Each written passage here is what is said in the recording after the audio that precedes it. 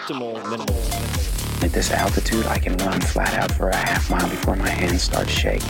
Can I ask you a personal question? Now would seem an appropriate time. What if I did the opposite? I'm a cybernetic organism, living tissue over metal endoskeleton.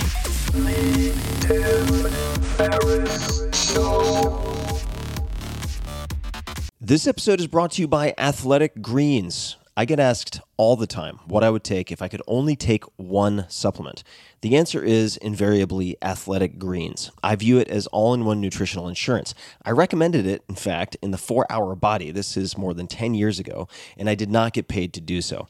With approximately 75 vitamins, minerals, and whole food-sourced ingredients, you'd be very hard-pressed to find a more nutrient-dense and comprehensive formula on the market. It has multivitamins, multi-mineral greens complex, probiotics and prebiotics for gut health, an immunity formula, digestive enzymes, adaptogens, and much more. I usually take it once or twice a day just to make sure I've covered my bases if I missed anything I'm not aware of. Of course, I focus on nutrient-dense meals to begin with. That's the basis.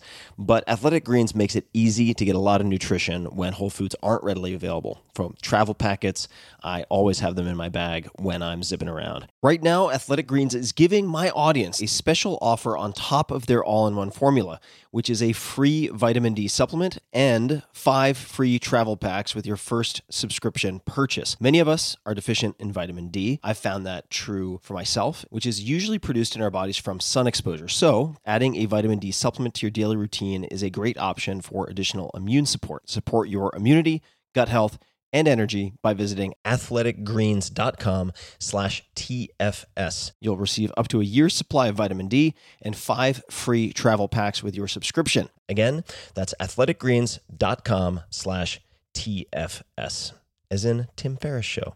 athleticgreens.com/TFS. That's not just the sound of that first sip of Morning Joe. It's the sound of someone shopping for a car on Carvana from the comfort of home. That's a good blend. It's time to take it easy, like answering some easy questions to get pre-qualified for a car in minutes. Talk about starting the morning right. Just like customizing your terms so your car fits your budget. Visit Carvana.com or download the app to experience car shopping the way it should be. Convenient, comfortable.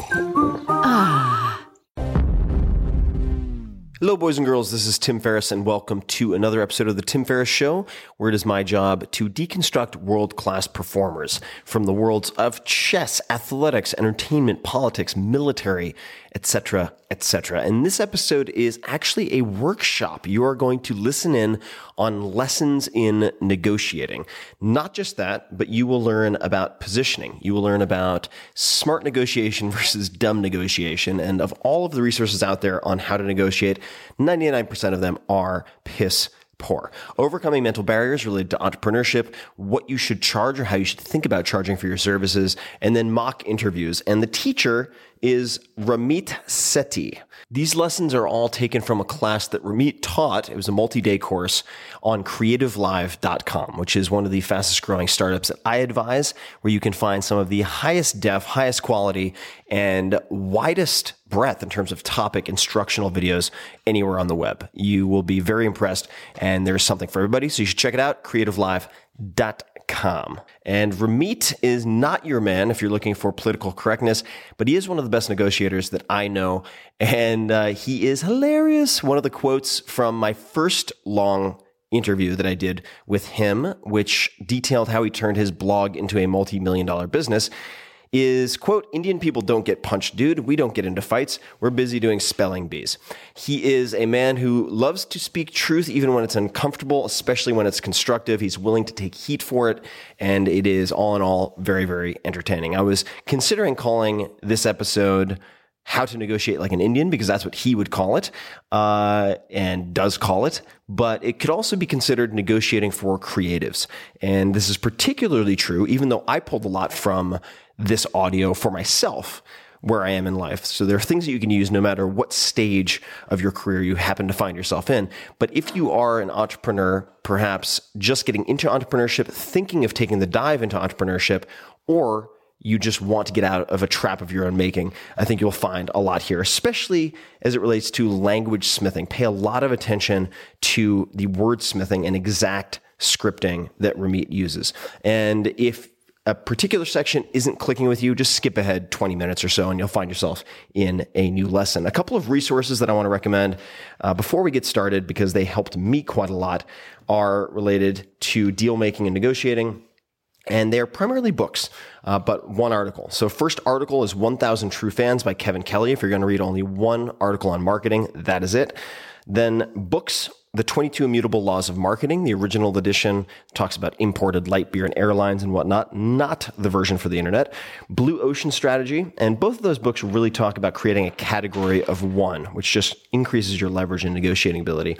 Then 2 on the tactics and strategies of actual deal crafting and overcoming objections. Getting Past No, which is the real life, I would say, counterpart to Getting to Yes, and Secrets of Power Negotiating or Negotiation. It is by Dawson, D-A-W-S-O-N, who cut his teeth in real estate, and I would suggest getting the audio if you can. And the last resource, and all of these things can be found in the show notes at 4hourworkweek.com/podcast. And you can find the original 2-hour conversation with Ramit at 4hourworkweek.com/Ramit. But the last is an ebook. And that was my dog smacking her head on the table. But never mind that. The last is an ebook called Breaking the Time Barrier. This was actually authored by the FreshBooks team years ago when I had dinner with the CEO before this came out. And it was very, very well done. And you can find it online. I linked to that. This is well before they ended up doing anything with the podcast. But for those who have asked, how can I implement the principles in the 4-hour work week if I have a service business or I'm in a service industry, Breaking the Time Barrier answers a lot of those questions. So I encourage you guys to check it out. And there are a few things in these lessons that are not relevant anymore, such as, I believe, the Negotiated app. And occasionally, Ramit will say, tomorrow or the day after, we'll talk about A, B, or C. Don't worry about that stuff. I had to pick and choose from about 20 lessons to get to an hour, hour and a half. So there are 3 or 4 lessons in here. Take what you can, ignore what you can't. And if you were Bruce Lee, you would add what is uniquely your own. You can find Ramit at ramitsethi.com, RAMITSETHI.com. And you can say hello to him and risk being ridiculed if you want to poke the tiger by pinging him on Twitter at Ramit, RAMIT. And without further ado, please enjoy these lessons and conversations and idea teardowns with Ramit Sethi. We're going to talk about, optimizing your spending. Who here believes that you could actually cut certain areas of your spending, not by depriving yourself, but perhaps by getting a better rate or negotiating some of those rates? Anybody? Okay, we're going to do a little exercise where people are actually going to negotiate. Maybe the people on the web, they can negotiate some of this stuff. I'm going to teach you the exact words to negotiate with some of the companies you do business with. And we'll ask some of the people on the web to negotiate, and maybe they can come back with their results. It actually doesn't take that long. All right, so I would like to first introduce a concept called negotiating like an Indian. Okay, so basically, I was raised since I was like 4 years old to negotiate. My mom used to take me to Macy's and teach me how to negotiate with the clerks. She's like, don't talk to her. She's too experienced. Go talk to her. She doesn't know what she's doing. And I would learn how to negotiate all this stuff. And like buying a car, for most people who were born here, it's like you walk in there, you buy it. For us, it's like a 5-day event. We like ate breakfast at the car dealership, then we'd go home. I'm not kidding. We would do this for like 4 or 5 days. It was ridiculous. But that's just how we did it as a family. So Indian people know how to negotiate very, very well. And I wanted to teach some of this to people here because it's not natural, right? First of all, most of us are afraid of using the phone, which is so weird. I don't understand that. But we're taught like negotiating is haggling and it's unsavory and what if they say no and all this stuff. Anyone here have somewhat of a fear of negotiating? Yeah. And it could be negotiating our salaries, could be negotiating with clients, could be negotiating with some faceless person at a credit card company. But it turns out that, let's say I'm just going to make up a number. Let's say you're spending $100 a month on cable or whatever, okay? With one phone call, if you could negotiate $20 a month off that, that's over $200 a year in savings, right? For doing nothing, for one phone call. The reason I call this a big win is that you keep on locking in those savings for years and years. You do the action once, you get the results for years and years. Kind of like when you raise your rates with a client. You raise it once, you get the benefits for years and years. Does that make sense? So that's a big win because you don't have to keep doing the work and using willpower. You just do it once, boom, you get the results. So we're going to talk about who we can negotiate against. And I'll give you a list of companies right now because it's awesome. In fact, I was talking backstage to one of the crew, and he told me he just read my book starting on Saturday, and he actually negotiated his APR with his credit card company. In other words, the interest rate he's paying for his credit card debt. Did anybody know you could do that? If you have debt, let's say you have $5,000 or $10,000, you can, it doesn't always work, but it works sometimes, you can actually negotiate that rate down. I have people who have negotiated something like 18% down to 8%. Many people are saving $100+ a month, many hundreds if you have a high amount, on just negotiating. So let's talk about the things we can negotiate, and then we're going to talk about how we can use that for our lives. Credit card, you can negotiate for late fees, easy. Easy. APR, you can do, it's a little harder. Cable. Anybody ever tried to negotiate with your cable company? We're going to try that in a few minutes. Gyms, that's pretty hard, but you can do that. Cell phone companies. Anybody ever try to negotiate with your cell phone company? Just did it yesterday. Did it work? Yeah. How well? From $106 a month down to $79 a month. Beautiful. $500 a year. 1 hour and 33-minute phone call. Because the timer was on. Wow, very good. And it was stressful. That's beautiful. $500 a year in savings. The next year, it'll be even more, right? And that's very impressive for one phone call. Seriously? Yeah. Run the math. Wow. So my brain. that's very good. And that's the kind of stuff we can do. So I'm going to show you an actual script for how we can negotiate with some of these folks. And this is something that everybody can do today. All right? You can use this word-for-word script today and negotiate it. All right? And I have a whole bunch more scripts. So let me show you this. So here's a script. Okay, here's what's going on in this script. I'm going to read it off, then I'm going to analyze it for you. Hi, my name is Ramesh Sethi. I've been a customer with your company for 4 years. You know, I've been doing some research, and I came across some other companies that can offer me a better deal than what you're giving me now. The thing is, I've been a loyal customer for the past 4 years, and I'd hate to have to switch to another company just because of a simple money issue.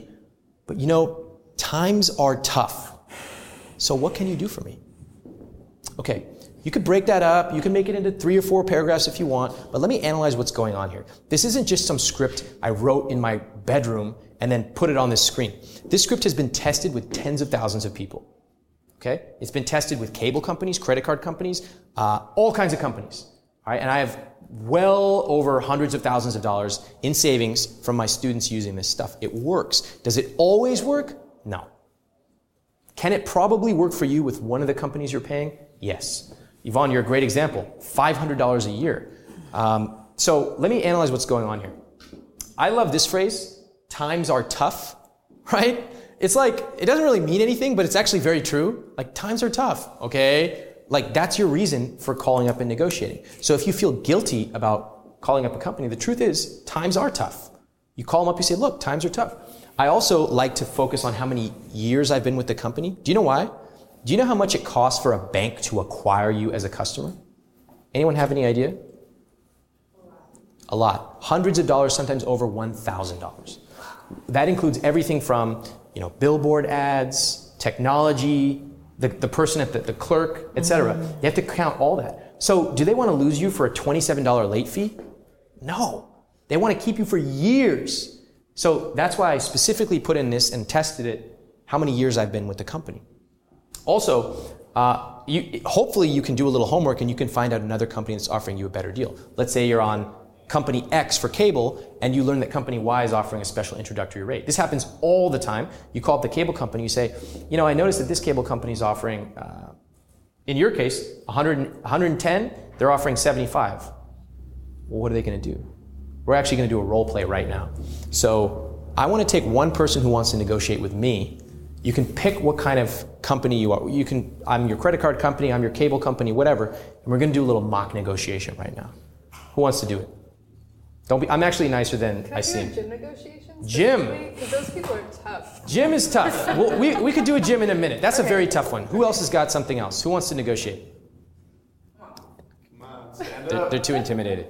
You can keep sitting at your chairs. Otherwise, I'm just going to pick someone. I'll just cold call. I'll do it. Okay, Yvonne, our champion. All right, so Yvonne, who am I? Am I your credit card company, your cable company? Credit card. Okay, how about I just issued you a late fee for paying late? Okay. Okay, and the late fee was $35. Mm-hmm. Okay, so hello, welcome to ABC Credit Card Company. How can I help you? Hi, my name's Yvonne. My account number should be there for you. I've been a loyal customer for the last 9 years, and I paid my statement online, but it seems to have registered the following day, and I see on my latest invoice there's a $35 late fee. I'm not really pleased with that, and I'd like to see where we can get. I'm not satisfied. Okay, let me take a look at your account. Yeah, I do see that late fee. Unfortunately, it was received past our grace period, and so unfortunately, we will have to keep that late fee on your account. I really apologize for that.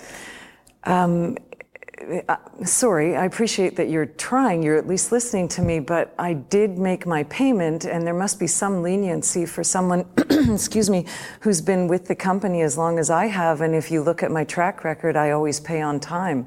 I think that there should be some extra grace in this case. I'd really appreciate more effort on your part.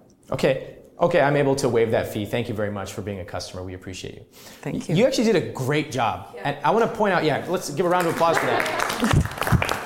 I want to point out what you did that was so great. And then I'll give you a couple constructive things I might change, but honestly, it was great.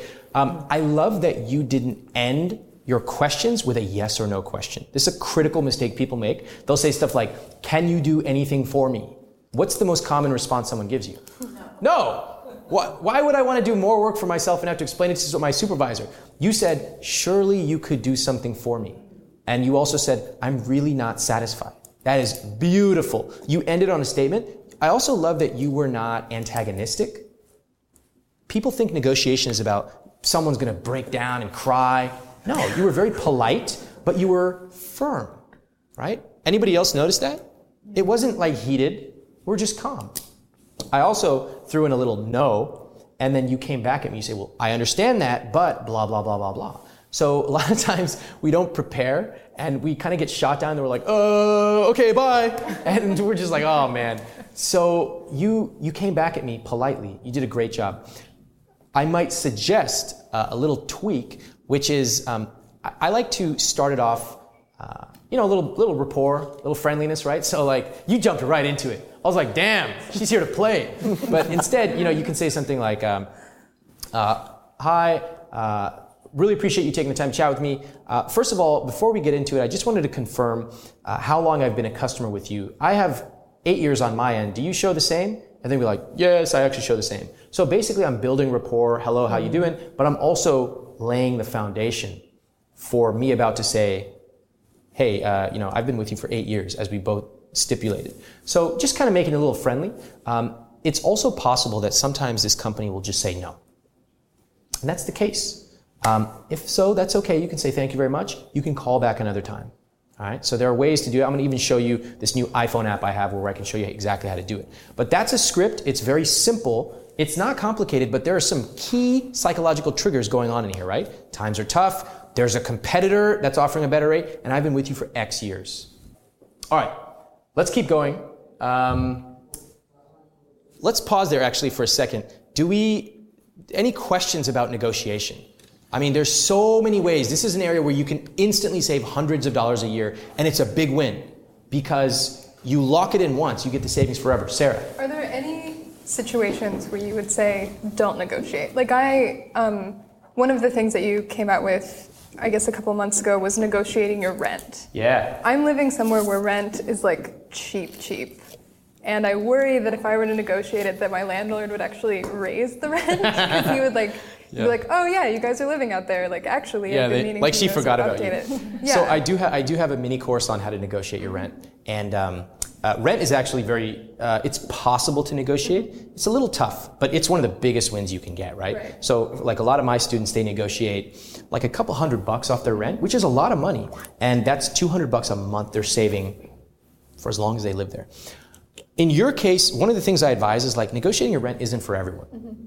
You want to first do a little homework, and I show you how to do that in the course, which is about like, let me understand, am I way underpaying rent anyway? If so, maybe I should just shut up and be happy with it, right? And if I'm like getting gouged or I'm a really good tenant, and maybe I have a little bit of leeway, you can actually do that. So if you know that you're underpaying, I probably wouldn't do anything with that. And is that a general rule of negotiate? Like, what are your general rules for not negotiating things? If you see a situation, how do you evaluate it? Great question. I negotiate when there's massive opportunity for savings, and I know that there's leeway in the price. So, for example, if you're buying like a $80,000 car, I'm just using an example, there's a lot of leeway to be negotiated. If I'm buying, like a hot dog on the side of the street in New York, I'm probably not going to negotiate. Right. I also use social norms. So do people negotiate at McDonald's? I would love to, but I've never been successful. So I just haven't. So, you gotta use your common sense, but I would say that most people, particularly in America, under-negotiate. They chronically under-negotiate. And the fact is, like, okay, look, the savings from what you can save for something, you might save $10 a month, you might even get rejected. But this is two-part. One, you can actually get big win savings because you lock it in forever. Two, when you start negotiating, you start realizing, oh my God, a lot of things are negotiable. Client rates, start dates when you start working with a client or a 9-to-5 job, anything, right? As long as you can bring value and you can communicate value to them. So negotiation for me is two-part. Number one, the direct savings. Number two, the indirect benefit I get from knowing that a lot of things are negotiable. Okay. Yes, Drew. My question is, in your script, you had, I've done some research and I found company Y offers this rate. What would you do if you're trying to negotiate a price, but you've done all your research and you found there aren't any lower prices and you still want to negotiate? Yeah. First of all, I wouldn't lie. I just wouldn't bring that up. Right. I would just say, look, times are tough. I just can't afford this. I'd hate to have to cancel. Right? And see how that works. If they say no, you say, like, what else can you do for me? What other introductory rates do you have going on? A lot of times I'm using a cable company as an example. They'll say, okay, there's nobody else offering a better deal, but we have an introductory rate going on for our new customers. I'm happy to switch you there for 6 months or a year. So right there, you're locking in $30, $40 a month of savings as well. And that's not as big of a win because you're going to get shunted back, but you can often ask them for what else can you do? Which is kind of exactly what you said to me, Yvonne. Instead of saying, can you help? No. What else can you do for me? And let them figure it out for you. Okay? Got questions from the web? Oh, we definitely do. Okay. Let's start out with Inca, who is asking this from Cyprus. What if you do not have the advantage of being a long-time customer, or you don't have perfect on-time payment track? How do you defend your position? Well, start making payments on time. First of all, there's a nice little automation system I know about. You need to be you can't negotiate from a dramatic position of weakness. I mean, you could try, and I would say try, because what's the worst they're going to do to you? Say no. But if you are not a good customer, then frankly, why would I say yes, right? These companies want good customers. They don't want problematic customers. So I would say get your behavior in order in terms of making payments on time, et cetera, and maybe over time, maybe a year from now, you can go and negotiate. But probably no harm in trying. All right, this is a good question from Brenda and Rebecca Kerfman, and Rebecca's in Nashville, Tennessee. And I also want to know, how do I handle it when my clients try these negotiating tactics on me? Oh, yes. Oh, everyone's like, oh my God. So somebody asked, who should I not negotiate against? And I was going to be like, me, because it will never work. People try to negotiate with me all the time, and actually, they have used some of the people who work for me have used some of my own scripts against me, and I was like, damn it, here you go.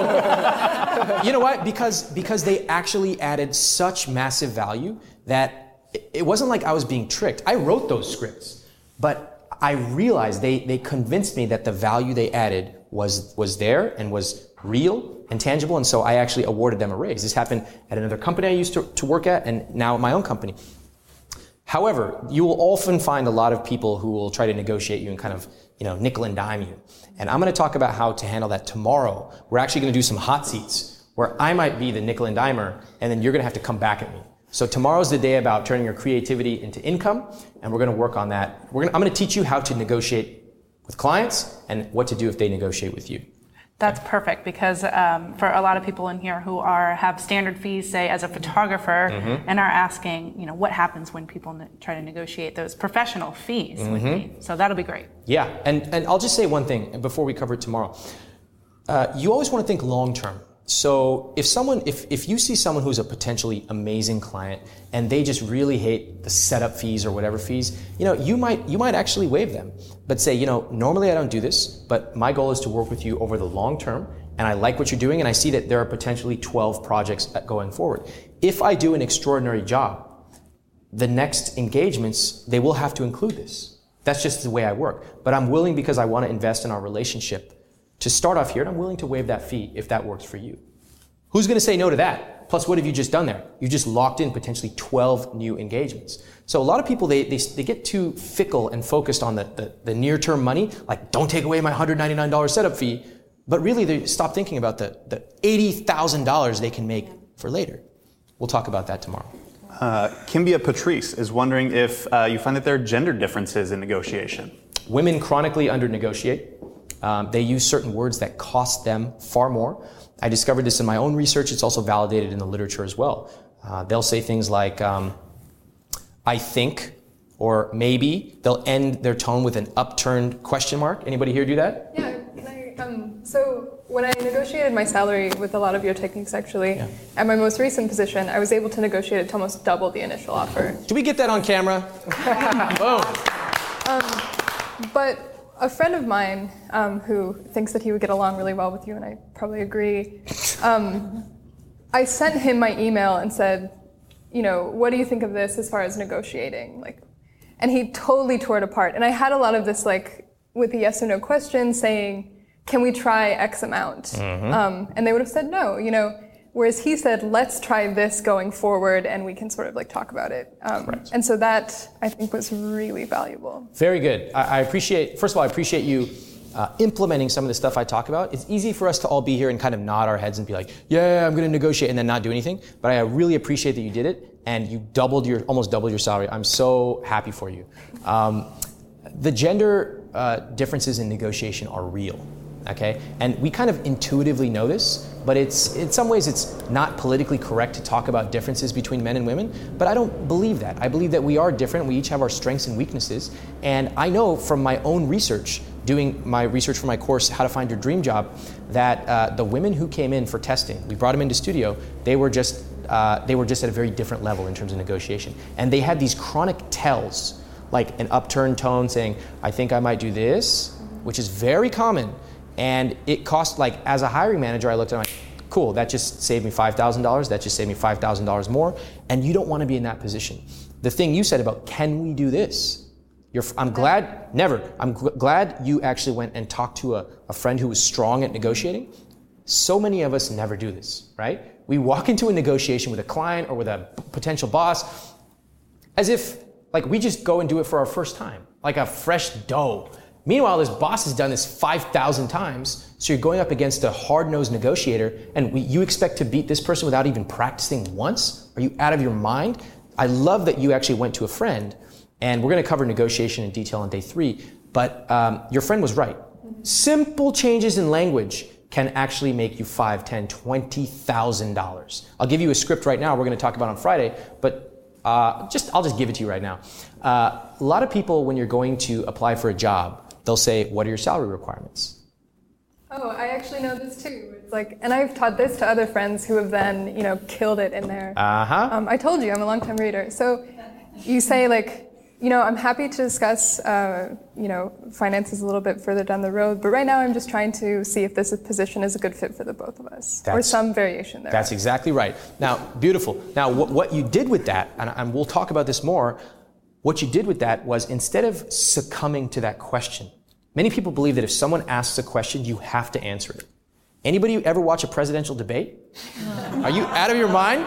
You ask a question. Now, these guys are the true masters at it. Now, they may answer the question maybe 30% of the time, but they have a message and they will do anything to get that message out. Okay? So let me just give you an example. A top performer would never answer that. Almost never. So if someone asks me, hey, Ramit, what was your last salary? I need to know for the salary requirements. I would say exactly that. I'd say, you know what? I'm happy to discuss money down the road, but right now I'm just trying to see if there's a good fit for both of us. I'm sure you're trying to do the same thing. Now, what kind of person would say that? A baller. a baller. Someone who knows I have 5 other job offers going on right now. By the way, I know I'm so good that I know the money's going to come. In fact, the money's going to come. Let's just deal with that later. It's such a detail. And you know what? To me, it is. And to a top performer, it is. But to a beginning or novice person, it's not. The first thing they want to do is, oh my God, well, I made $40 an hour at the last one, so I need $43 an hour, right? They want to talk about it. And when you start talking like that, what do I know? As a hiring manager, a very experienced hirer, I'm like, okay, gotcha. Because maybe I was prepared to pay $60 an hour. But you said 40 or 43, I'm like, sweet, I just saved $17 an hour. Boom, right? So we make these mistakes way back here, never realizing that 80% of the work is done before we ever get into the negotiating room. Let's keep moving on. We've talked about the differences between theory and practice, and I just want to take a second to highlight that. We did a lot of stuff about negotiation. If you go to iwillteachyoutoberich.com/creativelive, I got a bunch of scripts for you, okay? And you're going to see how you're going to feel pretty confident reading these scripts. Like everyone can read in their room. It's great. But actually doing it, Sarah, how did it feel the first time you actually negotiated? Oh my God, I sent this email and, that said let's in it, and it was like 4 sentences long instead of this flowery, like, I think we can, do well together. And I was terrified. Yeah. They had already made the offer. I knew that they weren't going to, say, nope, we'll hire someone else. The worst they could do was sort of laugh at my offer and give a counter offer. But I was so nervous sending this email in. Yeah, and it's interesting, you did it via email. Mm-hmm. Something I don't normally recommend, but if it works, it works. Well, it was in a contract negotiation that they were sort of signing via email. Got it. So, but the point, even still, sending an email, you were terrified. Yeah. Negotiation is very scary. Now, it's easy to sit around and read these scripts and feel like, oh, I read the script, that's enough. Wrong. Everybody today can go and negotiate probably one thing. We could negotiate, a service provider that we're paying to, credit card, cable, gym, whatever.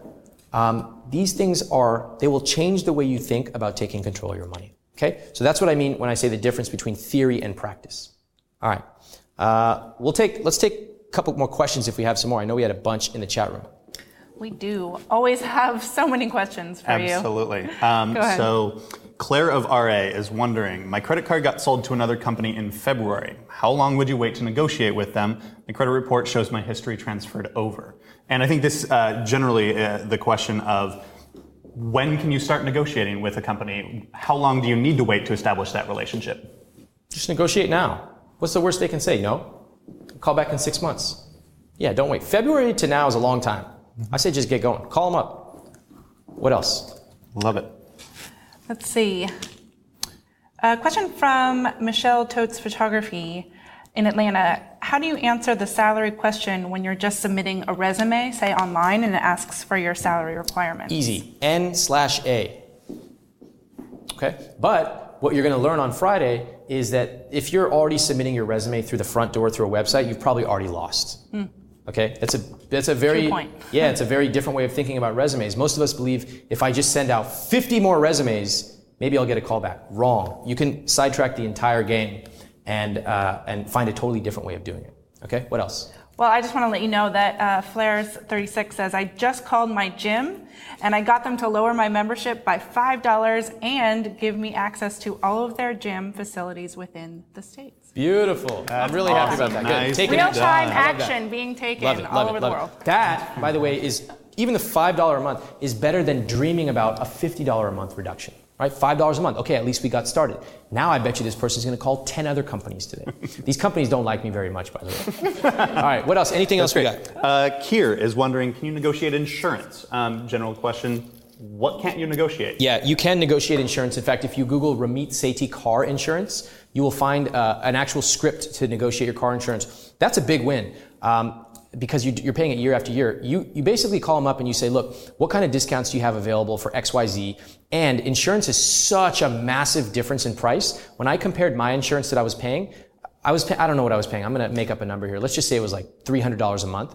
There were insurance ranges from like $99 a month to like $900 a month. It's a vast range. So you can use that script on my website to figure that out as well. By the way, as we continue with these questions, anyone reading who has used my negotiation techniques to negotiate lower rates or higher salaries or higher client rates? I want to hear from the web because we got to almost double your salary here. I know a bunch of people watching have used my techniques, so I want to hear from them as well. Design Diva says, Ramit, I'm in Canada where cable and phone companies have a monopoly that makes them difficult to negotiate with. I agree with you that how much it costs for a company to acquire a customer, but it doesn't appear to have enough weight over here. Any suggestions on what could be added to the script for that sort of situation? No, in some cases you just can't do it. So move on. Don't sort of belabor it. Move on and just find something else, either to negotiate or how to earn more money or automate your money. Yeah. So I want to go back to the gender thing because I find that really interesting. And I think that with many things in life, just acknowledging what those differences are or being aware of what you're doing can lead you to make those changes. And so, or just to be aware. So New Growth says, does a woman need to pretend that she is a man to negotiate, or is there a feminine negotiation style that is just as powerful and respected in the business? Of course. Great question.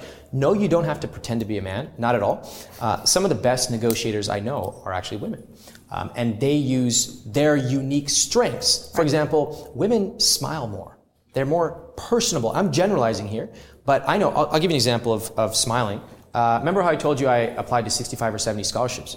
So I wrote pretty good essays, but I started getting these interviews, and I would go into these interviews, and I was like, yeah, I'm so good, I'm so and I kept losing every scholarship interview. It just didn't work. I just kept losing them, and I was like, what is going on? And I finally videotaped myself. And what did I learn? I learned that I wasn't smiling, right? At all. I just didn't smile that much. And once I changed that one tactic, everything changed for me. I started getting scholarship after scholarship.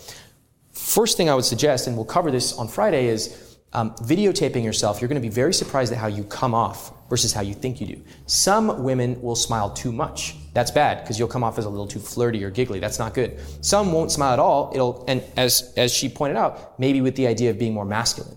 You can actually have a nice blend. You can be yourself, but you also want to be really cognizant of certain phrases you use, like, can we do X? And be careful about focusing on the things that are about a negotiation rather than, can you do this? No. Okay, bye. If I were to come to you and say, hey, I want you to shoot my wedding or whatever, what would you say if you're not a wedding photographer? I would say I don't have the lighting and a second shooter. Good. I don't have the equipment. Very good. Right. Now, forget the wedding example. What are other ways that you've said, I'm not an expert to someone? I'm not as good as somebody. Very good. I'm not as good as X. Good. Drew, what do you got? I don't usually do this, but I don't usually shoot weddings, but I'll do it. Like I'm not going to be the best, but I'll still do it. Okay. I actually like that. That's a nice way of overcoming that mental barrier. I'm not usually X, but I'm going to do it. We'll talk about that. That's very good. What else? How does that fit in with niche, though? We'll talk about that later. Yeah. I know you want to jump ahead. You're the advanced student. Okay. What else? I don't know enough about how to do that. How about I'd like to do that, but I need a couple more years before I get there. Right? Interesting. So what else? I mean, clearly there are other phrases we say. Everyone just nodded at that. Everybody chimed up. What else? I don't have enough experience. I'm too young. Too young. 22 years old in a city with all of these sort of writers in their 30s and 40s. They're not going to take me seriously. And See, the language is so important. If I sit here and just give these slides and say, I'm not an expert, people are like, okay, that sounds fine. Check the box, move on. But when we talk in the actual words we use, everybody's nodding their head. Did you notice that? Did you notice how when I put this slide up, everyone's just like, ugh. And then when I said, I don't have enough experience or I'm only 22, everyone's like, oh my God. What do we got on the web? Ryan is saying, I'm still learning. Really good. Okay, what else? Tagstreak in Jet says, I'm afraid that by doing something I love, it will turn into just another job. That's good. That's not, I'm not an expert, but that's definitely a mental barrier. True. What else? Susan is saying, I can't guarantee that I will be as good as somebody else is. I can't guarantee. Like, what can you guarantee? Okay, right. Very good. M. Hollis says, I've never been paid to do this before. I love it. Okay, these are so good. These are so good because we're getting way beneath the surface of the strategy or the mental barrier, and we're actually understanding what are the words we say. Again, I'm doing this because I want you to understand the importance of language, right? You could go to a client and you could say, I'm easy, fast, and secure. And what would they say? Get out of my office. I don't even know what you're talking about. However, if you say, listen, I understand that, I have my own 3 kids and I know how difficult it is to take photos of them. They don't want to smile. Sometimes they're irritable. Last week, I took a photo of someone who was vomiting all over the store. But I actually have I've developed my own way of reaching out to these kids, specifically kids between the ages of 2 and 4. And let me show you some photos I've taken. This little boy was crying for 2 hours. Then I did XYZ. Look at the photos we got. Oh my God, that mom just started to cry.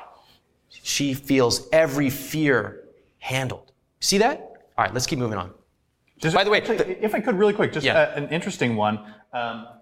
Grubbs says, I have dreadlocks down to my butt and people don't take my appearance seriously. So that kind of is along that same line. Yeah. I don't look like people think an expert looks. Very good. Very good. I mean, that's actually true for me. When I started off, people are like, who's this guy talking about money who's 23 years old, back in the day? And they wanted me to change the name of my site because I Will Teach You to Be Rich, frankly, to a lot of people, sounds like a scam. And that's very true. And how do you kind of get around that? We'll talk about that. Okay. Oh, look at this. I'd feel weird charging people for something I'd enjoy doing anyway. Or in other words, if I were to charge for this, I worry that I would hate it. Anybody here ever heard somebody say that or maybe said it yourself? It's super common. Friends of yours. What do you mean, Yvonne? You've got a camera. Why don't you just bring that along? Yeah. Why should we pay you? Right. Well, that's a whole nother thing about freeloaders. We'll talk about that. I love freeloaders. I love showing you how to deal with them.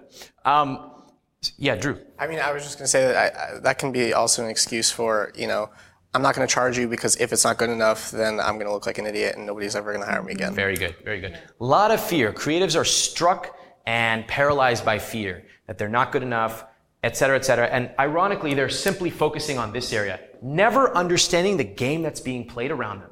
The game of the client not even really understanding or caring about you being at this outer end of the concentric circle, of you being world-class technically. They'd probably, I'm not saying for everyone, but probably they'd be happy if you're here, good, not amazing, good, but you also understood their hopes, fears, and dreams, which we're going to get into deeply. Lululemon could have understood my hopes, fears, and dreams, addressed it by putting up a sign that said men, and I would be a customer probably for a long time. But they didn't. A video crew could have understood my concerns by saying, by not even talking about cameras in front of me because I don't know or care, and saying, Ramit, I understand that you're on a tight timeline. One thing we can commit to in writing is that we will always turn around our videos in 24 hours. And if we don't, I want you to charge us $300 a day in late fees. Boom, charge me anything you want, signed. But instead, people want to focus on getting to the outer end of the concentric circle, as if that is going to make them incredible. Anyone here know an absolutely amazing creative, world's best writer, world's best photographer, whatever, who can't make a dime? Yeah, because they don't know any of this other stuff we're talking about today. Okay, so I love this barrier because it's so weird. All these barriers are so weird, but yet so true. And what are we actually saying here? I feel weird charging. What we're saying is exactly what your online friend said, which is, I'm worried about succeeding because then I'll have all these problems. For example, if I actually do all the things Ramit is saying, I'm going to be way too busy. And I don't know how to do it. I don't want that because I don't have enough time as it is. Really? Could you potentially raise your rates so you could actually make triple the revenue in a third of the time? Yeah. Once you know what? It's a good problem to have. That's something every creative needs to remember. You want to have good problems. Good problems are like too many clients because you could raise your rates and cut those out. Good problems to have are too many options, etc. So let's not preoccupy ourselves with things that might happen down the road, which are going to be good. All right, let's stay in the present and deal with that when it comes. Okay, next barrier. This is a big one. I hate selling myself. Let's hear the words that people have used to describe this. I feel like a car salesman. Yep. Don, look like you have one. I absolutely myself. We were talking about, people were talking this before. It just feels so dirty and dishonest. Yeah. Mm-hmm. It's just gross. Good. What else? Talk to me about it. Megan? I say that phrase. Like I say I'm no good at selling myself, Yeah. Like I'm not. And I've had people actually offer me money and I'm like, no, I'll do it for free. Yeah, very common. Very good. All right, I like that. Good. Kathy? This happens a lot where people will be like, oh, I want this thing, and kind of similar, I'm like, oh, I just kind of freeze. Mm-hmm. Right, okay. Anything from Like the I web? just did. We do. I bet we have a lot. C. Guthrie is saying, I feel creepy. Uh-huh. And Ryan says, I hate being sold to, so I don't want to do that to other people. Good. WolfX3 is saying, I was brought up not to brag about myself. Yeah. Yeah, me too. That didn't work out so well. Like selling out, right? With Right. creatives is this huge thing. Totally, selling out. This is again one of the weird pathologies of creatives, which is you're selling out. And I want to tell you a story about this because I went through this myself, and it was actually very emotionally gut-wrenching. So on my site, iwillteachyoutoberich.com, I started it when I was in college. And it was a free site. I never monetized it for years and years. I believe it was 3 or 4 years. My friends, a lot of them went to work at Google. This back in like 04, 05. They were like, hey, put ads on your site. You could like make a lot of money. And my thing was like, why? Why do I want to do that? First of all, is it going to make enough to cover my rent? If not, why do I care? Second, I'm going to spend all my time worrying about these monetization things and all this stuff and not even worry about what I'm really good at, which is writing and changing people's behavior. So 3 years I didn't monetize it at all. I actually paid out of my own pocket. And I was fine with that because it wasn't designed to make money. It was just, I needed to get this out to the world. Well, finally I had a lot of readers. I had maybe like 100,000 monthly readers at that point or something. And I said, you know what? I'm going to try something. I'm going to create an ebook. And I created an ebook, and it was like maybe 30 pages, and I charged $4.95, which is so laughable because one of my most recent courses was $12,000. Okay? $4.95, and I was petrified. In fact, if you want to read what being petrified looks like, Google Ramit Sethi 2007 Guide to Kicking Ass. That's what it was called. All right, I was a juvenile young man, and you can see it in that sales copy. I'm afraid. I'm nervous. I literally said, "Why am I charging for this?" And I actually went on to explain it. Like, let me defend myself from you internet weirdos. And guess what happens? People were like, this site jumped the shark. You're just, I see, I will teach you to be rich means I will teach me how to be rich. I could find this for free on Google. All this crap. And it was like my worst fear coming true. But people were ordering. Like 1,000 people ordered it. So I was like, what? Like all these chatterers who are telling me you're sleazy for selling a $5 ebook after writing free stuff for 3 years. I felt like so unappreciated. And yet there are all these people buying it. It was very emotionally taxing, to tell you. There have been two big emotional taxing parts in my business. The first was for the first year and a half of my business. It wasn't a blog. It was me teaching informal classes at Stanford. And everybody said they would come, and then nobody came. And it was really tough to go through that. So I started the blog. The second emotionally taxing part was this.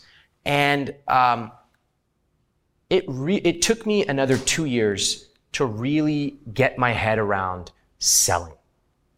If you look at my new material, right? Anyone here from the web, let's just hear if anyone here is an Earn 1K student or a dream job student or a no stress negotiation student.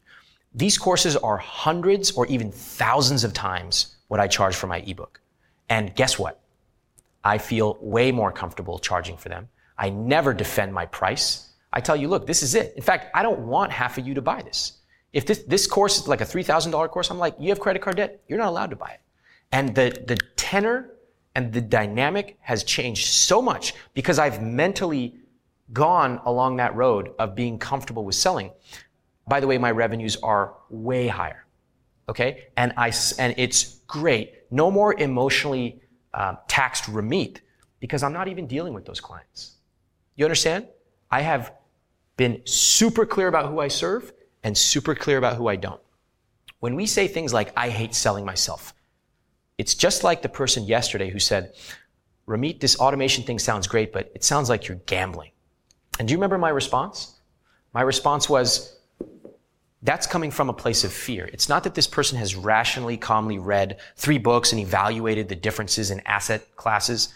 They're just like, I don't understand this, so I'm scared. Like here. For all the people that have said, I hate selling myself, selling is sleazy, slimy, scammy, I feel dirty, have they ever taken one class on sales? Have they ever studied marketing? No. What we do is we immediately jump psychologically to the worst thing we can imagine. Some dude with really sleazy, slimy hair coming up to you at some party like, hey, here's my business card, here's my business card, we should talk, you should buy this. And we're like, I don't want to be that guy. But that's not real sales. That's not real marketing. Again, my courses are quite expensive, and my students love to pay it. When I do consulting, which I almost never do, I charge an extraordinary rate. They're happy to pay it because I was able to listen, connect, understand what value they wanted, and over-deliver. Selling is almost the last thing I do, and that's what we're going to learn today. Let's throw to the web, and let's throw to reactions from here as well, and see what people think about that. I feel like I'm completely stuck in the first circle. Yep. When you shifted from a point of selling an ebook for $4.95 to somewhere close to charging $3,000 an hour for consulting, did you feel like you had hit your external challenges? Had you checked off those other circles? Were you there? It took me years to get these checked off. But had you challenged yourself by learning the things that you didn't know yet before you transitioned to saying, I'm this expensive? No. I went up a gradual path. We all go up. Look, if you're charging $30 an hour, you're probably not going to charge $300 an hour next month. Right. You're going to go 30, 60. At each level, you're going to have to understand different types of clients, and you're going to have to develop your skills. The skills that I have at $3,000 an hour are very rare.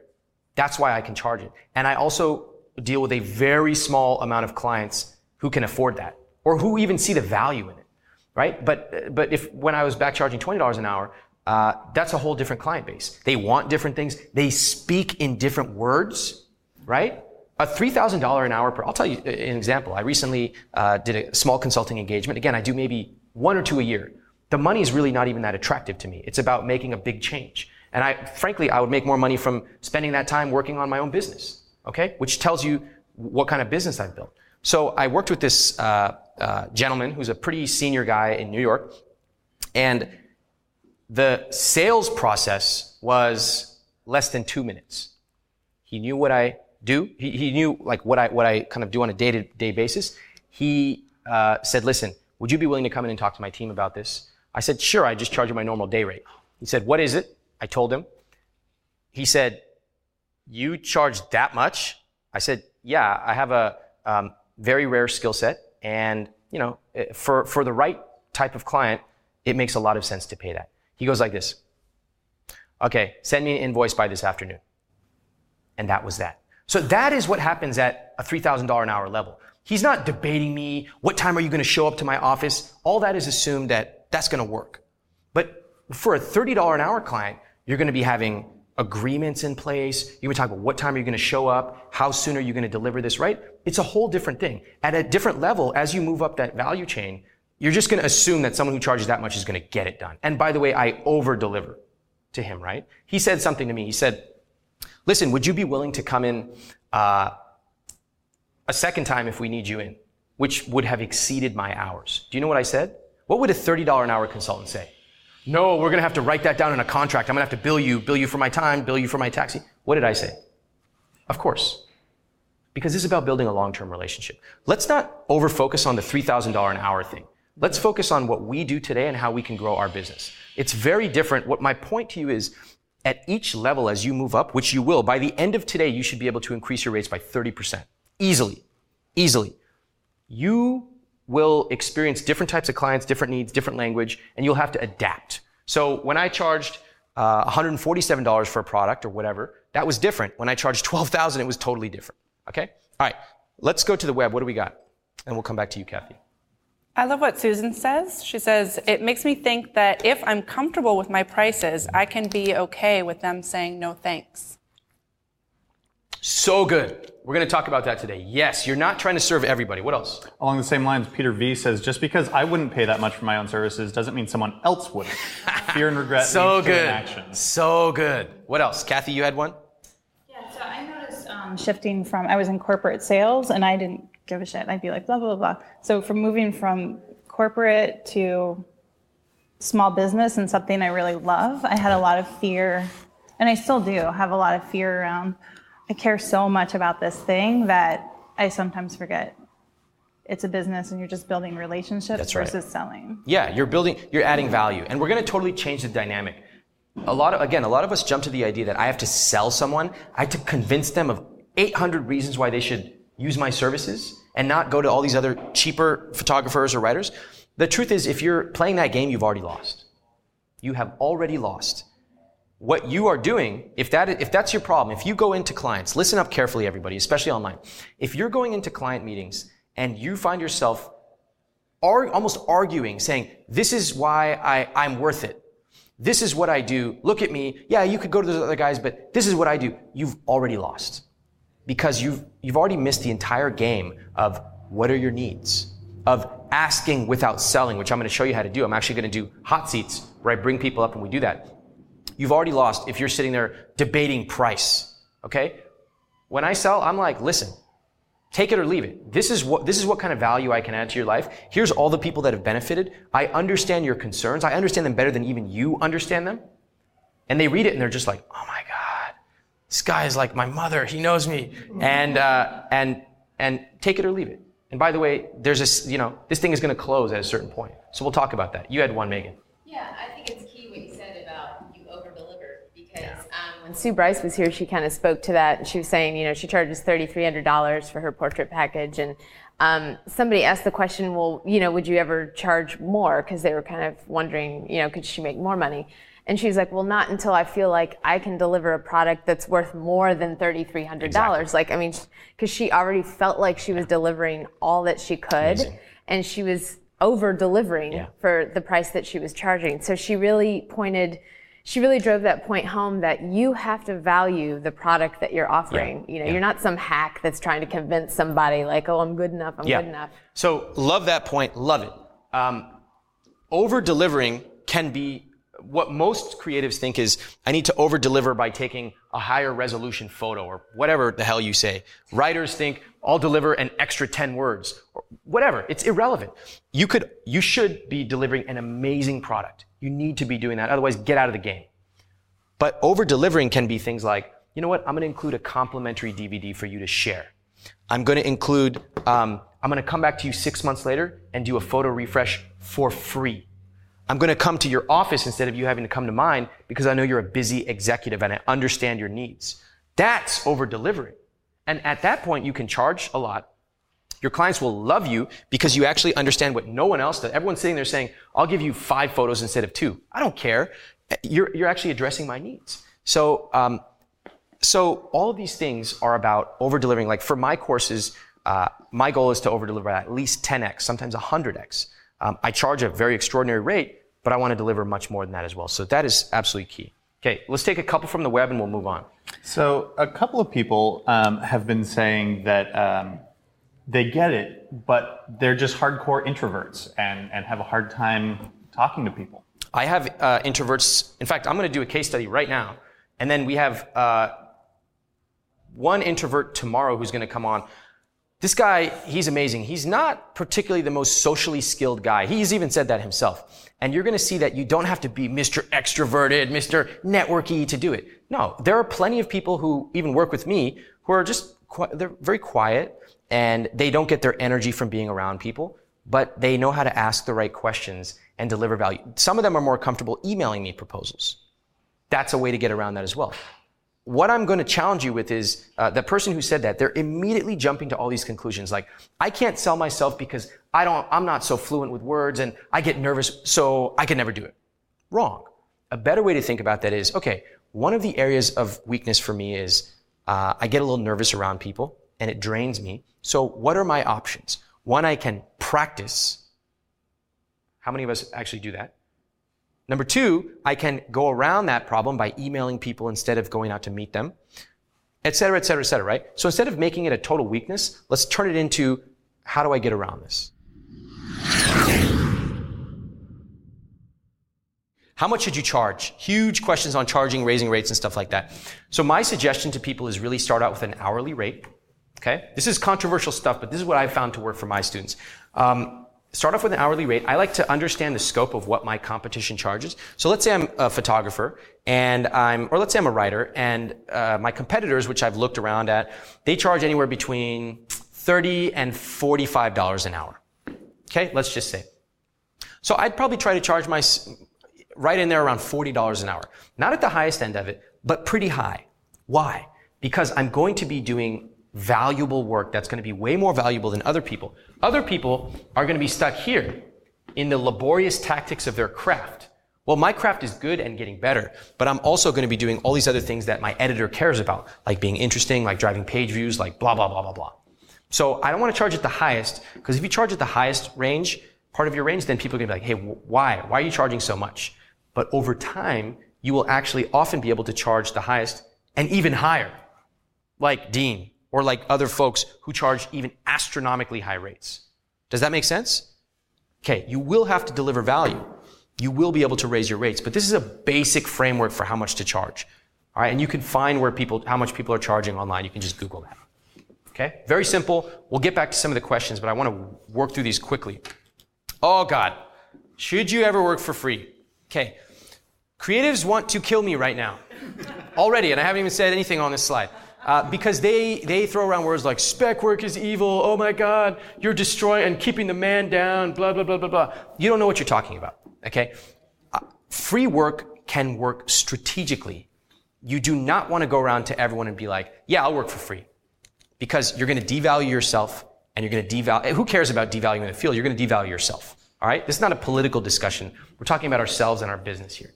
However, free work works when done correctly. I know because I've done it, and it has dramatically accelerated my career. And many of the people who worked for me for free. This is early on, and I ended up hiring them, and they've been paid lots of money. So when do you do free and when do you not? You do free if you can ascertain that the person you're trying to work with has some characteristics like they are massively influential. Like, for example, a New York Times columnist who has connections everywhere, or a blogger with 500,000 readers a month, okay, or an author. So I'm not trying to say, come work for me for free. I don't want anybody to pitch me right now.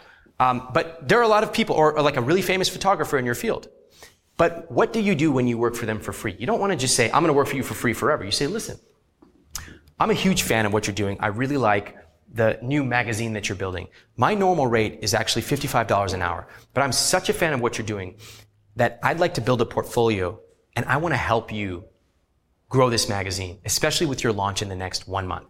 So if you're willing, I'll be more than happy to actually do this project for free, with the understanding that once we're done, you give me 3 referrals to other people you know. Or with the understanding that if I do an extraordinary job, we go back to my normal rate. Okay, so what happened there? I told them what my normal rate is. I said I'm willing to work for free under these conditions. In other words, I'm taking the power.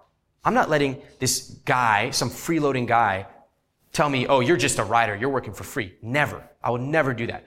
But I would take the power in the relationship and say, you know what? I'm willing to work for free because I need X, Y, Z. I need a portfolio piece. I need a recommendation from you. I need this. If you're willing to agree to that, I'll be more than happy to do it. Does that make sense? Mm-hmm. Is that surprising? Anybody doing death threats out there? What do we got? There were a lot of people who were just laughing when you said, should you work for free? But then people were saying, like, I've done it for nonprofits that I previously selected, only if it's worth something to you in the long run in exchange for referrals. I do trades. Great. Very good. All these things are great. Notice that the people who complain about free work and spec work, they don't even understand how this works. They're off complaining about this game, but they don't understand the game is sometimes if you're finding that your clients don't trust you because you have no portfolio, you have to do whatever it takes to get a portfolio. And that might mean working for free for 1 or 2 clients, doing an amazing job. And now you have your portfolio and you're off to the races, right? Comment? Can I share a story about that? Yeah. So I had a failure with this and a success with it.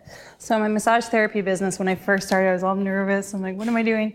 And I would give things away for free, completely devalued, lost so much money, took so long to raise my rates. cetera. So starting that business. Now I'm transitioning to kind of helping people with their marketing and creative project management. And I've worked for free for a year for my mentor and advisor. That has led to a portfolio of a great site and a great start. And but he connected me with a political strategist. And then this job came up with a company, and because I had this team and worked for free in this portfolio, I now had a decent proposal. You know, I could be in the game and in the conversation for a new field. Beautiful. Which is outside of the other one. Beautiful. So I think it's totally worth it. You're working step by step. I love that. Yeah. When I was doing research at the Persuasive Technology Lab, my professor said to me, do you want to take this for credit or for pay? And I said to him, what do you suggest? And he said, honestly, I would take it for credit, because if you do it for pay, then I'm just going to have to give you a bunch of menial work to do. But if you do it for credit, I'm going to actually teach you a lot of stuff. That really shaped the way I thought about it. There are more valuable things than money in the short term. Way more. So really think about it. And another guy who ended up working for me, helping with my book launch, a guy named Charlie Hone, he came to me and he pitched me all these things. He was like, hey, I think that your videos could be improved. In fact, I already did it. Here you go. Take a look at this video. Now, why did he do that? Would he do that for everyone? No. He knew that I was about to have a major book launch.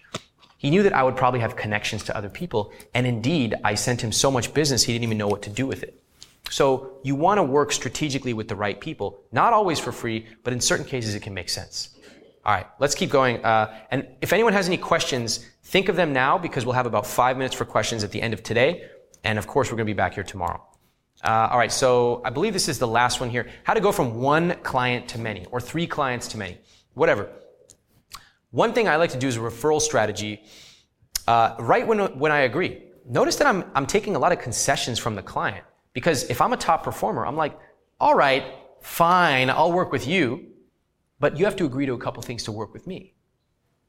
That's what a top performer does. Now, you're not being condescending about it. You're being really polite. You say, listen, one thing I do is I just want to see if this works for you, but whenever I work with a client, I make an agreement that if I do an extraordinary job, they agree to refer me to 3 people at the end.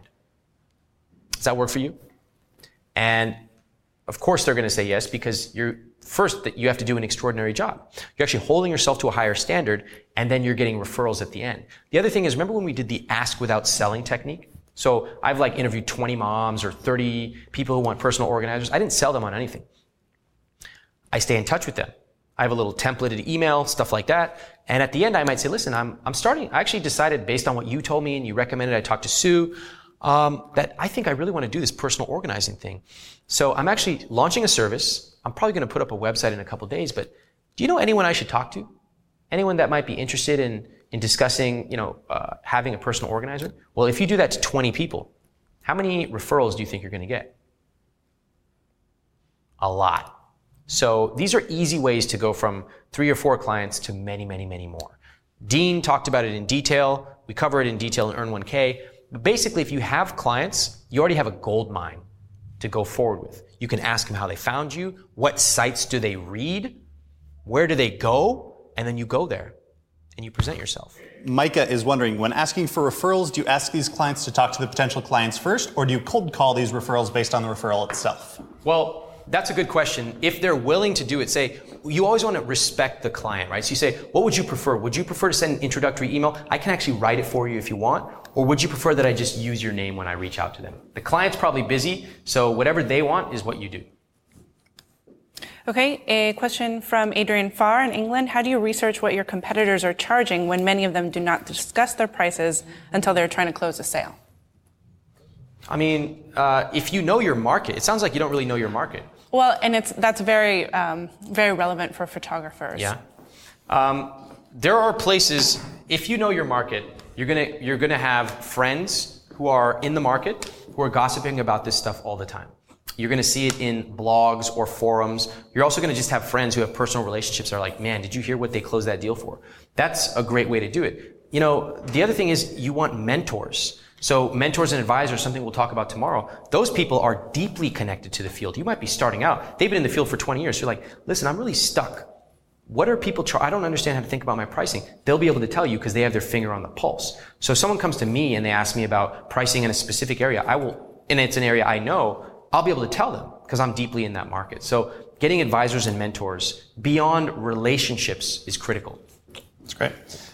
Sid's Design is wondering, what about if I charged a certain amount and booked a bride, and then 8 months later I doubled my prices? The bride referred me to another prospective bride and told her how much she paid. Do I give her my new prices or the prices that I gave to the original bride? New prices, but you have to explain why. You can't just jack up your prices and be like, hey, that's how it goes. You say, listen, I appreciate you reaching out to me. I had an amazing time shooting the wedding with April and John. Remember, you're not jumping into pricing immediately. Too many creatives are jumping into pricing. Pricing is like the last thing. And if you do it right, like the kiss, everything has already been done. It's been done right. The kiss is almost like, it's like it's already been decided. It's not even a thing. So if you're concerned about pricing, my guess is you're messing it all up over here. You're not connecting. You're doing commodity stuff. You're rambling about yourself. But you also need to explain why. And she of course, she's going to be alarmed. Wait a minute. I thought you charged $3,000. You're charging me $6,000. You say, well, I've actually grown my business since then. Since then, I've added 3 additional services. Because if you're charging double, you need to be adding more value. So one of the things that you'd be getting that's new is X, Y, and Z. And I'm also happy to do this as a complimentary service to you. Remember, if you have that much margin, you can throw in a little bit of bonus material for free. All right. We have a question in the audience. Yes. A tag question to that. In photography, there are a lot of clients who are solely price driven. Mm-hmm. And they may have looked at your web presence, blog, website, Facebook, whatever. But when they come to you, they ask wedding or portrait or something, but they go directly in for the price kill. Yeah. How do you take them back to the first kiss? I don't deal with those clients. People do that to me sometimes too. I mean, first of all, you've probably not conveyed value on your website. Second, you've probably had them email you, or the first email saying like, how much do you cost? Hi, we looked at your site. We're interested in what your prices are. Yeah, they're price shopping. And if you want to be that service provider, then you can answer them. If not, you say, you know what, like this is what top performers who charge really high prices will do. They'll say, well, I really need to understand your needs first. And they don't just say that to back you off. They actually want to know. Like, what kind of wedding do you want? Are you, et cetera, et cetera, et cetera. If you just answer their question, like, you're not doing them a service. But also, I'm really comfortable. Like, people will ask me that. And I actually say to them, if price is your first question, this probably isn't right for you. But then again, that's all part of, it's very congruent with how I am, right? Like, I'll just call people out, and they know that. So if someone comes to me and the first question is about price, I know they're not going to buy. I know it. Because if you simply look at my price, you're like, wait a minute, I could get something similar for 1/10 the price, but you can't get the value. So they're price shoppers, and you got to be really careful about simply answering them. You want to ask them why, what are your needs, etc. And if you find out their needs are like, I'm just looking around for the cheapest price, well, you know what, I really appreciate that, but I'm probably not the right photographer for you. So do you recommend not having pricing on your website? That depends. Some people do, some people don't. If you're charging a super premium price, you'll discover that many or most providers don't. All right. If you have price, it's really easy to compare. I don't understand what the difference is between $400 here and $200 there. How can I? I'm just a client. I don't live in your world, and it's your job to teach me, not my job. My job is to simply compare like a menu. Who's got lower price? That's what I think. But your job is to show me the aspirational side, the experience, why you understand me better than anyone else. Okay? Go ahead. I can actually back you up on that. I'm currently wearing shoes that are about 3 times what I had planned to pay for shoes when I went to buy some. But before I tried them on, we didn't talk about price. The guy just grabbed some, was like, here, put these on, walk around in them. And I looked at them, and I loved them, and I walked out with them. Because literally. Of that. Yeah, Price becomes literally walked out with them. Yep. Anyway. Okay, so next question is from DC3. For hourly consulting, is it better to price in packages and let people cancel at any time than simply to price hourly to start with? I like to start hourly. I know this is controversial, but I like to start hourly because it's really simple. Like with Dean, you start at 30 and you just can quickly find out. The market will tell you. If you're reaching out, most people actually, most creatives don't reach out enough. They're like, oh, well, I reached out to 2 people. I'm like, try 10xing that. Try reaching out to 20 people a week, and the market will quickly tell you if you're pricing right or not. It'll quickly tell you stuff like, are people actually listening to me? Are the words I'm using resonating? So I like the hourly thing. Once you nail that hourly thing, once you nail it, you know, like I'm in my sweet spot between 55 and 65 an hour, then you can start doing packages. And those packages like Jackie did, those will actually take you higher and higher and actually add more and more value. But you got to first nail the foundation before you start going all these fancy packages. Let's take a couple more. This might be a quick one. Micah is wondering, can a creative like a musician or actor use these same 3 steps to generate leads for gigs and landing movie roles? Yeah, that's a softball question. Yes. No, of course they can. It's a little more difficult because entertainment has such a supply of people who just will do anything for low rates. But there are certain techniques you can use that we talked about today and tomorrow about building relationships and sidestepping the entire game. What else? Oh, that had a hand raised over there. This is from Derek, do you have to tell a story to convey emotion every time you're pitching a client? Almost every time. I didn't learn this for many years, but the power of narrative has been incredibly strong. We want a story. Look at even products that shouldn't have a story but do. Pick up the book, The Power of Habit, and read the chapter about Febreze and how that was going to be a multi-million-dollar failure until they found that story. It's not false, it's true. Look at the story of Listerine. Look at the story of all these classic commodity products that actually sell for 5, 6, 10 times the price, and actually people experience more value because of the narrative. The story and the narrative is absolutely critical.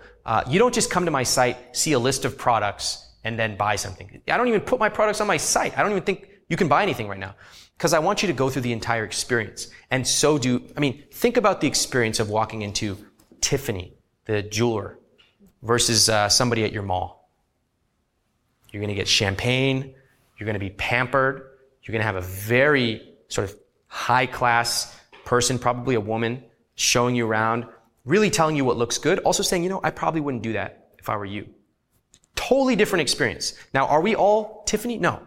But we are all trying to think about how to add more value to our clients' lives. If we do that, and we do some other things correctly, then the money will come. Advertising technology, why? Why this? Well, I've seen, a number of people that I know closely follow advertising, and they absolutely love it. And I want to find something that I actually can follow and love for my first career. Okay, good, better. Try this. Okay. Try this. I actually thought about that a lot. And when I was first deciding where to work, I looked at both industries. I actually went out and researched it with 10 or 20 people from each industry.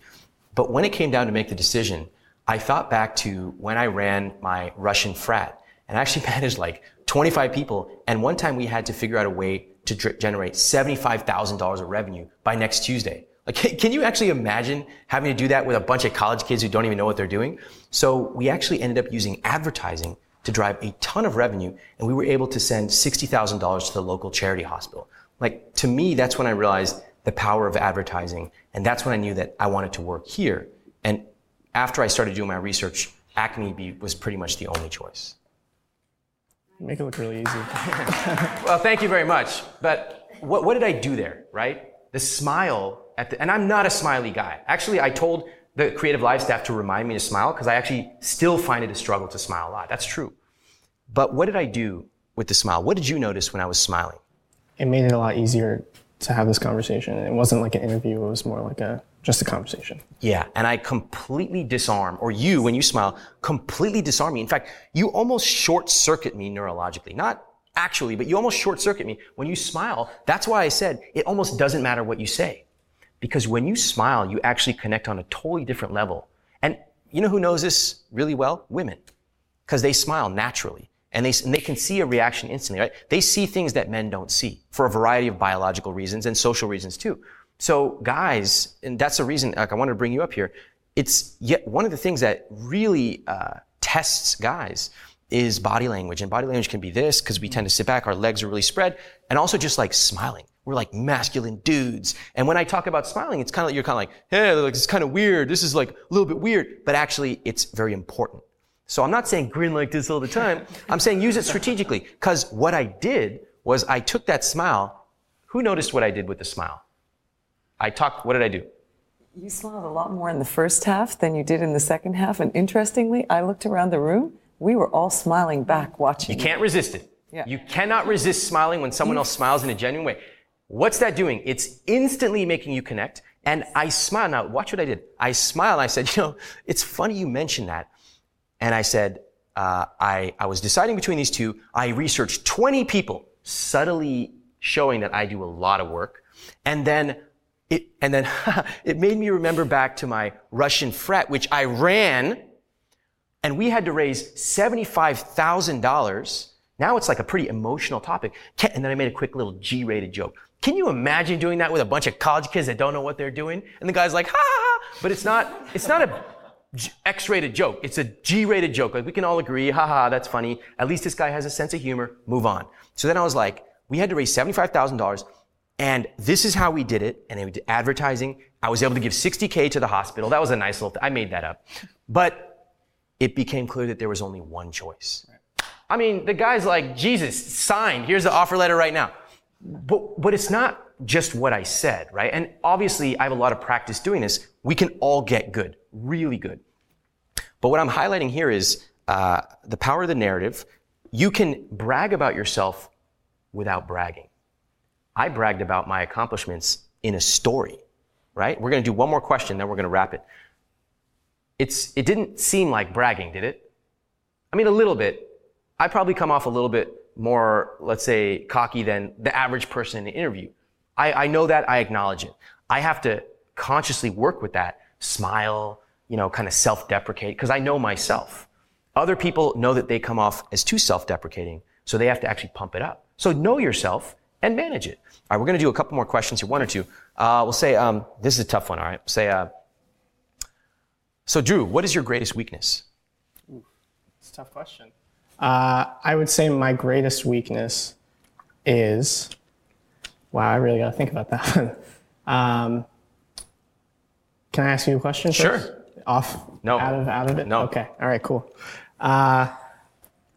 This is tough. You can ask me a question as your interviewer, though. No, I don't want to do that. Okay. I would say my greatest weakness is having a tendency to do too much and doing too much work. There's always a deadline, and there's always an amount of work you need to do, and sometimes I surpass that and do too much. Okay, stop right there. Who here believes that answer? No one. You don't even believe it. It's because it's not true. It's not true. true. Have to give me seconds. I know. Okay, so this is an answer every single now. This is an answer that everyone needs to be prepared to answer. A question you need to be prepared to answer. You didn't believe it. We knew you didn't believe it. We didn't believe it. So I want to highlight this. I'm not coming down on you at all. This is a tough question. If you bullshit your way through an interview, they will know. An interviewer is way more skilled than you. He sees more interviewees than you can imagine in a day. So do not try to lie. Do not try to take my dream job scripts and make them your own if they're not true. All right? The point of this is to make it your own. Who here has a good weakness answer? Go ahead. So I've dealt a lot with being an over-communicator. There are times that I think it's important to give a lot of information, and there are times that I think it's important to do your job and deliver the deliverables, cut the fat. I've noticed that in myself, and it's something that I'm working towards, and I'm excited to deliver the optimal amount of communication in our relationship together. What do you guys think? Wow, applause. I think it's actually pretty good. I'm going to tweak that a little bit, but you actually followed the structure almost perfectly. What people don't realize is when someone's asking for your greatest weakness, what are they really asking? They want to know what your weakness is, yes. In fact, every interview question follows the same pattern. They want to know the answer to the question, but they want to know the deeper answer. They want to know your key message, okay? So when I'm asking about your weakness, what I really want to know is, first of all, that you're knowledgeable enough to acknowledge that you have a weakness. Everybody has weaknesses. Top performers, the best people I know, they are so candid about their weaknesses. They're like, well, you know what, I'm good at a couple things, but I'm pretty bad at a few things. And then they want to know that you are self-aware enough to be working on them to improve it. Now, you just said you're working to improve it, but that's generic. You need to show me. So let me try to say that back to you, okay? Why don't you ask me, the weakness question? So, Ramit, what is your weakness? Well, there's a lot, but one of the ones that I've really noticed in the last couple of years has been that I tend to over-communicate sometimes. So, for example, I might have a senior person, like my senior manager at my last company. He might say, listen, I need this thing by tomorrow. And I will ask him, I understand that. Can I also add this? Can I also add that? What about this? Will you need this as well? And a couple of times I noticed him being very curt with me, just saying, look, just send it to me, okay? I have other things to do. And that was when I kind of started paying attention to knowing when to give the right amount of information. Sometimes you actually need to send this much. Sometimes you don't need to send this much. So a couple of things I did to try to improve that. One, I actually went to a Dale Carnegie Institute, and I attended that, and that really helped me learn X, Y, Z. And the other thing I've been doing is just paying attention to the senior people in my company, really studying how they communicate. The emails they send, sometimes they're so short, and sometimes they're this long. They intuitively know how long to send, and I'm just learning that. So it's something that I'm definitely working on. Hopefully in the cover letter and resumes and emails we've exchanged, you see that it's something that I'm certainly trying to improve on. Okay? So you don't have to applaud me. This is what I do for a living. All right. So don't interview me. All right. So I think I actually messed up at the beginning. I said there are so many. That was just nervousness. I don't need to say that. That's self-deprecating. This is an interview. This is not Mr. Ramit Sethi's therapy session. All right. So I overdid that. That was not good. I thought the rest of it was good, but I thought it could have been improved. It was a little long. What do you guys think? What did you notice in that answer? When you ask this question, you're establishing three really clear facts in the candidate. Are they self-aware? Do they know themselves, strengths, weaknesses? Secondly, are they, can they be proactive once they identify it? Yeah. Do they crumble when there's a mistake, or are they willing to take action and fix it? And I forgot the third. Sorry. Something I noticed as well, just picking that up. Is that I think, especially younger people, right, Drew, when things happen to us at work that are negative, like the terse emails, how many of us just like sit around and bitch about it and are like, this person's terse to me, this sucks, this company sucks, I liked what you did where you said, I noticed that this was happening and I looked internally for the answer. Yeah. Taking responsibility, super high competence trigger. Top performers always do that.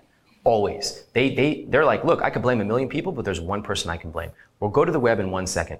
But honesty. The key thing I did there that nobody quite picked up on was I told a story. You cannot stop listening to an engaging story. Humans physically cannot stop listening to an engaging story. I took you along that path with me.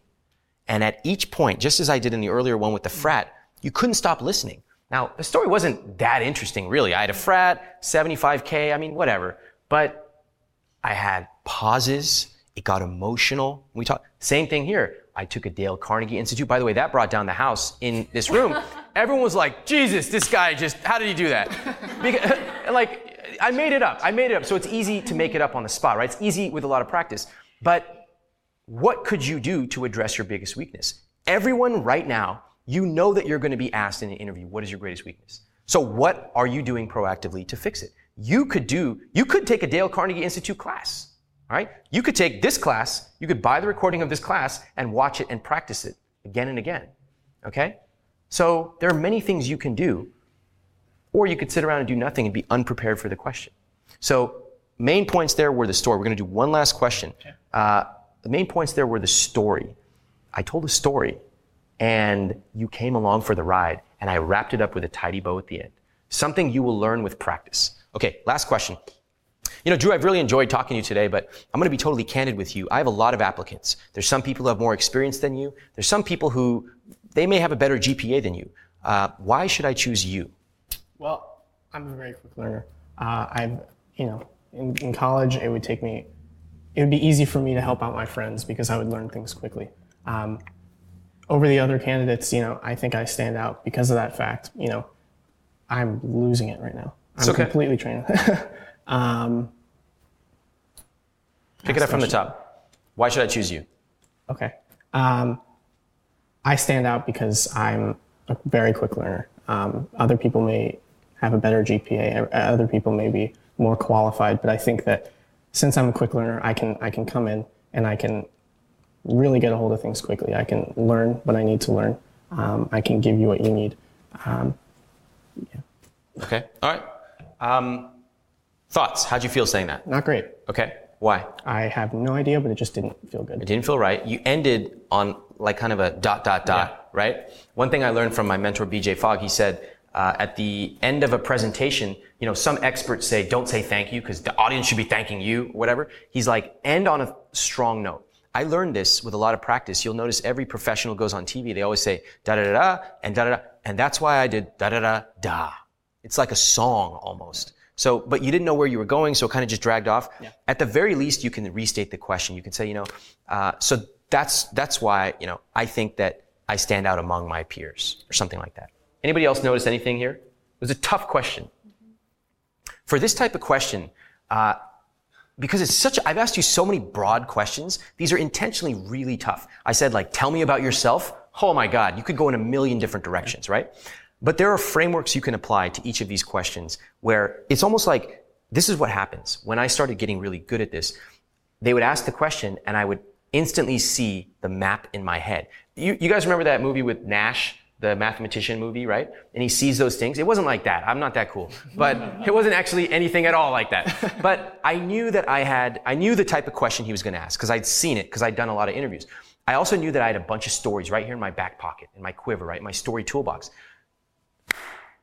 It just came together. I also use certain techniques like I have a couple of fillers that I can use at the beginning while my mind ramps up, and then it all comes together. Again, this happens with practice. So, can I take a crack at that? Absolutely. Ask me the question. Why should I choose you? Why should I choose you? Well, that's a really tough question, but I think a really fair question. Candidly, you probably have a lot of people with more experience than me, so why would you choose someone who's relatively inexperienced? But the way I think about it in 3 different ways. The first one is, a demonstrated interest in advertising. So I didn't just choose to interview with you because I had nothing else to do. If you actually look, I ran the advertising club in college. I actually applied some of that by running the Russian frat and using that to generate $60,000 and donate it. This is something that I've been fascinated in, both on a practical level and even on an academic level, attending conferences about advertising, things like that. The second thing is, it's actually slipping my mind. Excuse me. The second thing is that I want to take what I've done and apply it to a larger stage. So I've been working, at a small level, at a college level, etc. But now I want to take it to a bigger league. And then that leads naturally to the third one, which is I, like you and like anyone, want to work with the best. So we all know that Acme is the best. I'm not just saying that to butter you up. The things you've done in terms of the XYZ campaign and the ABC campaign, those are things I studied. Those are things I think that I could contribute to, but I also know that I have a lot to learn. So yes, there may be people who have more experience than me, but I think if you actually consider all the things on balance, the demonstrated track record, wanting to take it to a bigger stage, and also, knowing that I can contribute so much and also learn from you, then that is the reason that I would actually select me. Okay? So did you notice how I messed up in the middle? My brain just went boom. Was that real though? That was real. I actually couldn't think of it. It was real. I didn't mess up on purpose. I'm not trying to make this flawless. Let's edit that out, please. Actually, I did mess up. My brain went blank because I wanted to take the smaller stage to the larger stage. I wanted to make that the third one, the crescendo. And then I couldn't think of the second one. So I was like, oh shit. So I put that as the second, and then I came up with a third one as I was doing the second one. Okay? It seems like black magic right now because you're like, how is this guy doing all this stuff, whatever. But this is just practice, practice, practice. Imagine you break it down. You start to answer interview questions. You start to see the same questions over and over. You're testing your answers. You know the questions they're going to ask. You know the words they want to hear and use. You get so good at this that you can answer almost anything. You see why I said that my dream job students, they can take my scripts and they can probably get a second round interview. But the top students actually know how to internalize it. They can take and parry and genuinely answer virtually any question. So does that make sense to Absolutely. you? What do you take away from this exercise in terms of your interviewing? Well, I know that I need to sit down and actually think of the questions and think of my answers. And more importantly, I need to be able to come up with relatable things, stories from my background, and at least concrete examples from things I've done, and be able to relate them not just to you, the interviewer, but the company as a whole. Awesome job. Well done. Awesome. Amazing. So anyone else totally impressed by Drew? First of all, just the fact to get up on stage is incredible. That is ballsy. And then the answers for never really having done a mock interview. Is that your first time? And I've done one interview before. That's incredible. Really, really great stuff. It shows you that with just a little bit of practice, you can take those answers. And in fact, he did that on the first one. He took an answer that was a bit rambly. He made it really good. Imagine if you do that 5 or 10 times. Just 5 or 10 times in your life. How much better would you be than everyone else? Incredible. That's how my students go on to get $20,000 raises, $30,000 new jobs. It's not because they're the biggest geniuses in the world. They understood the systematic process and they actually put in the work and went through it. Anybody have any reactions, questions, comments on that? And then we're going to ask one of my students, Robert, to come out in just a few minutes. Reactions from here and reactions from the web. What do we have from here? Anybody? I'm highly impressed that if you only ever done one other interview and you were with him of all people, with this huge audience. What are you talking about? I mean, it's that is insanely impressive that you are that calm and did that well. I really hope that you feel that and take that confidence with you, because I couldn't have done that. I don't think a lot of people watching could have done that. So big old cojones on you, man. Thank you. Massive props. Okay. So the internet as well, Drew. Folks are saying, awesome, Drew. I was sweating bullets just watching you. Yeah. Great job. Drew did it great. He was so calm. Yeah, that gave me anxiety watching. Good job, Drew. He's so cute. Drew!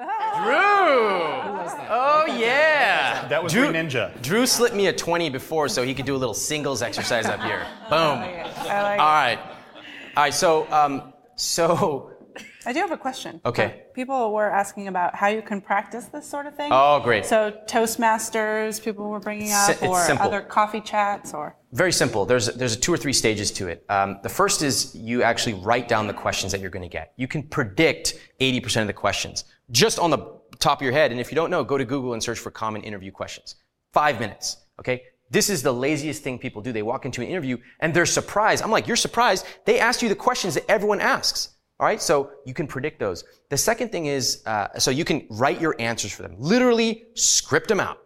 Then you can start saying them. I actually just say them out loud. And people are like, oh my God, that's so weird to say it out loud in front of a mirror. I actually think it's weird to be losing $50,000, $100,000, $300,000 over your lifetime because you were unwilling to do this for one weekend. Then what you do is you call up one of your friends who's pretty good at this kind of stuff. They don't have to be a master interviewer. They just have a good job.